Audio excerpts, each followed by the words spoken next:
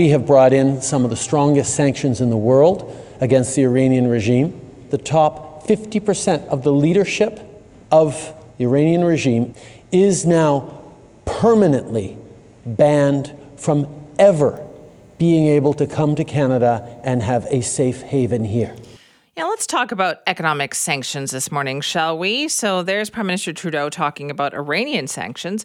Well, this week we also heard that both Canada and the United States imposed new sanctions on individuals and entities to mark the 1 year that has gone by since Russia invaded Ukraine. And we've already sanctioned more than 2,400 people and entities. That's in the Russian situation. With the Iranian sanctions, hundreds of people and entities have been sanctioned by Canada. So it all begs the question, doesn't it? Do sanctions work? They can be an important tool in response to worldwide issues, but can they be improved to have more impact? Well, joining us now is Jeffrey Schott, who's a senior fellow at the Peterson Institute for International Economics and the co-author of Economic Sanctions Reconsidered. Jeffrey, thank you for being here. Good morning. It's my pleasure. Do economic sanctions work? Well, that's the question I'm asked thousands of times, and the answer is they make it more costly and cumbersome to do business with the targeted regime, whether it's Russia or Iran or another country.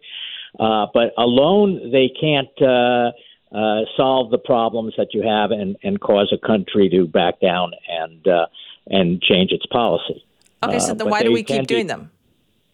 We do them because it makes the target regime less able to meet its goals, more vulnerable to military or action, more vulnerable to discord among its own people, and therefore less likely to sustain its aggressive actions. Okay, so those would seem like a good end, right? Like that's what we would want sanctions to do. So where is the disconnect then, Jeffrey? Do we, as the general public, expect too much when we hear about economic sanctions? I think the sanctions are oversold by officials, and they often people are too impatient, and they say we want this to work now, and rather sanctions have a corrosive effect. They're not a silver bullet that will solve your problem, but they will erode the ability of the target regime over time. And often people don't want to wait that long because the cost of the sanctions hits the target regime, but it also can affect the people in the countries applying the sanctions, as people in Europe know from the high cost of energy that has resulted from the war. Can you think of an example where sanctions have worked, even if it did take more time, where they were effective? Well, there are a number of examples in history where they've worked, perhaps prominently with the apartheid regime in South Africa, when sanctions were applied for a number of years and finally led the South African regime to basically dismantle apartheid.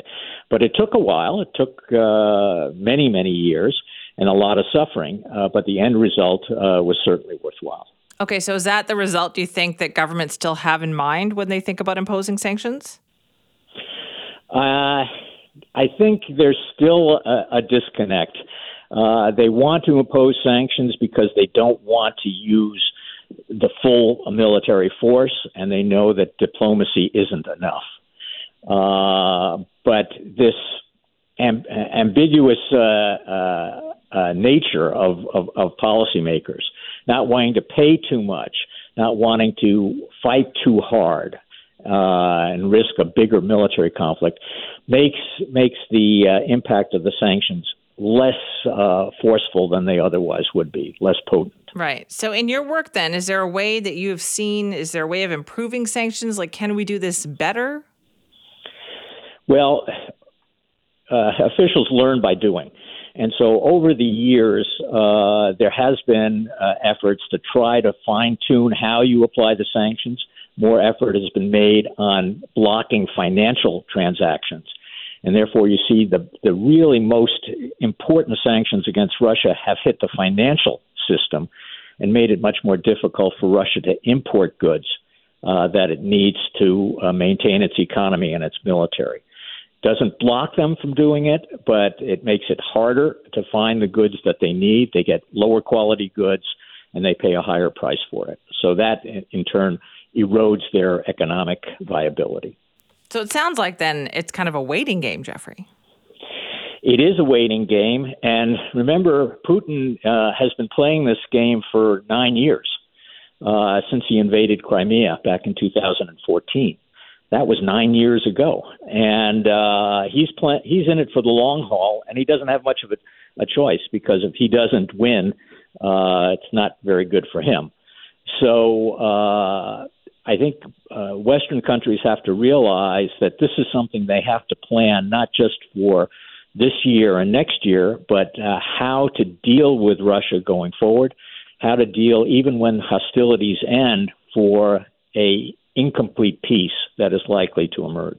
So countries that impose sanctions like the United States, like Canada, are we good at enforcing them too? Because it's one thing to just announce something. We have to follow up, right? Exactly. And that's critical.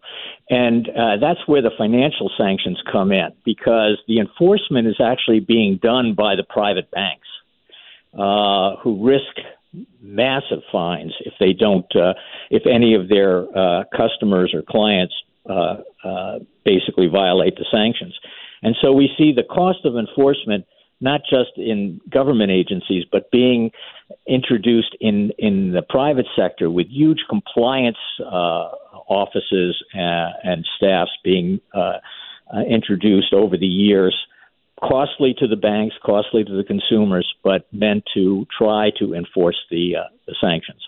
Not airtight, but they do block a lot, because banks don't want to risk $1 billion fine. Right. And so have we done that before? Have fines been levied in cases that are necessary? Yes. And there have been multi-billion-dollar fines imposed against some banks, one in France. Companies have been hit. Huawei, the Chinese chip maker, has been hit with sanctions for violating Iran sanctions. And that was before we started blocking all sorts of flows of technology to Huawei. So there has been enforcement, but it's a bit of a whack-a-mole exercise, because if there's an economic incentive to evade the sanctions, somebody is going to take that risk. And so what you try to do is make sure that you get all the big guys in commerce to comply, knowing that there will be some small evasions. And even the tightest sanctions, we had tight sanctions against Saddam Hussein. Even Saddam Hussein's facing the tightest world sanctions still was able to smuggle in billions of dollars of goods each year. So if there's an incentive, people will take the risk and try to get around it, but it will be harder. Mm-hmm. All right, Jeffrey, thank you. Thank you very much. That's Jeffrey Schott, Senior Fellow at the Peterson Institute for International Economics and the co-author of Economic Sanctions Reconsidered. I mean, this week we heard a lot about sanctions, more of them being applied to Russia from Canada and the United States. We still have many sanctions applied to the Iranian regime as well. And the question is, do they actually work? Well, it sounds like they do. They just take more time. And how much more time is it going to take? Because some of these are pretty widespread, right? Hi, it's Shauna, and I might be a bad parent because my kids think French fries are vegetables. Hey, it's Ryan, and I might be a bad parent because I went out for wings when my wife was in the hospital after giving birth. Johnny here. I might be a bad parent because in my house, the tooth fairy gives pocket change. But we're not alone. Len emailed us and said his 6-year-old daughter's Tarzan moment going from love seat to lazy boy by curtains made him more proud than any dance recital. And Andy left his 2-year-old at the rink. All right, guys, I'm sure we're not alone. Like Andy's kid. For stories and confessions like this, make sure you check out our podcast. It's called Bad Parents, and it's available wherever you get your podcasts. I left a glove at the rink.